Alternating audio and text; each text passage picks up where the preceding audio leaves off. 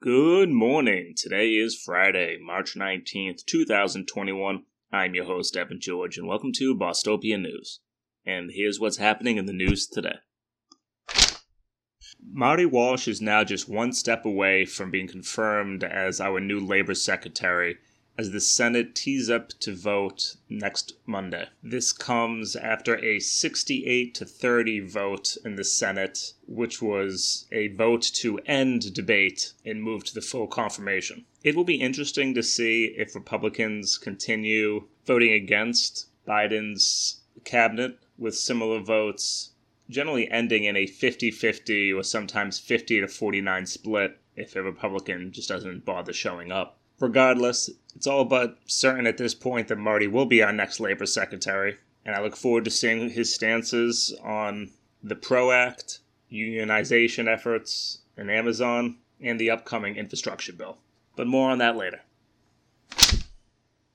The entire Massachusetts congressional delegation sent a letter on Wednesday calling for the MBTA to either provide information justifying their recent transit cuts or to reverse them. Quoting now from the letter, "We urge you to provide evidence that justifies decreased service despite this robust federal relief, as we previously requested, or immediate reversal the recent service cuts, which disproportionately harm essential workers in low-income communities who rely on the MBTA for commutes and access to critical services." This was directed towards the MBTA General Manager, Steve Patak. Congress had already secured $250 million in funding for the MBTA and is expected to receive another $1 billion under the American Rescue Plan for transit systems. Despite this, the MBTA went ahead with roughly $20 million worth of savings for cuts across the red, orange, green, blue, and bus services. And while I have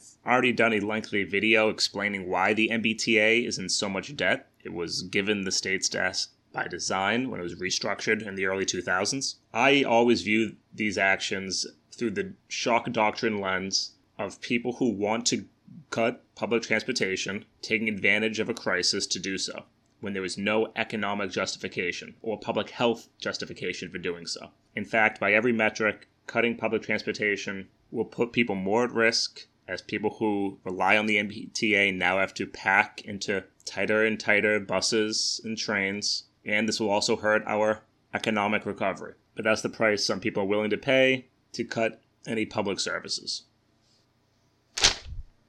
On Monday, Massachusetts will be rescinding the travel order that requires visitors from states to quarantine for 10 days. Instead, it'll now be a travel advisory which will urge, but not require, anyone traveling into Massachusetts, even if you were already a resident, from again quarantining for 10 days. This change comes just as indoor stadiums, arenas, and ballparks can reopen to fans at 12% capacity. Limits on outdoor venues can go now from 100 to 150, and indoor gatherings, though, will remain limited to 25 people. These decisions comes just as Massachusetts has hit its 1 millionth COVID-19 vaccination shot, though the positive test rate has been relatively stagnant over the past 3 weeks. Fortunately, hospitalizations have dropped by 24% compared to March 1st. As I've said before, this is all just a race of how many vaccines can you distribute before COVID-19 is able to switch to a variant which becomes even more resilient to that vaccine. And we are somewhere in between optimism and cautiousness. So if you haven't already, please do go pre-register for the COVID-19 vaccine.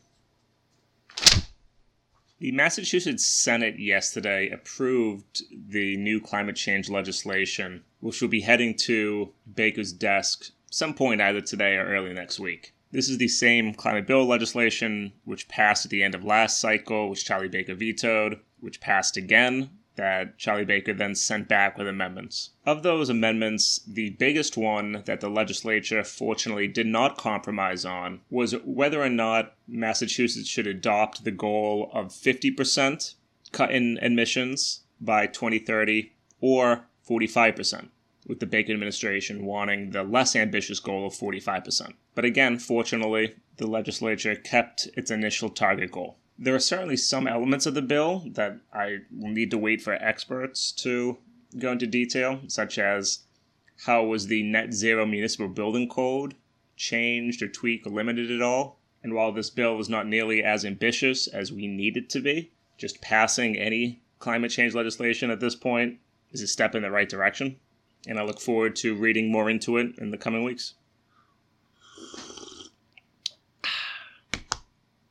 And that's going to do it for today's episode. I hope you all had a fantastic week. Again, please do pre-register as soon as you can. Check the different vaccine waves to see if your job or any sort of a medical condition you may have qualifies you to get it early. Encourage your friends and family to do the same. If you're running into any conflicts, please reach out to me.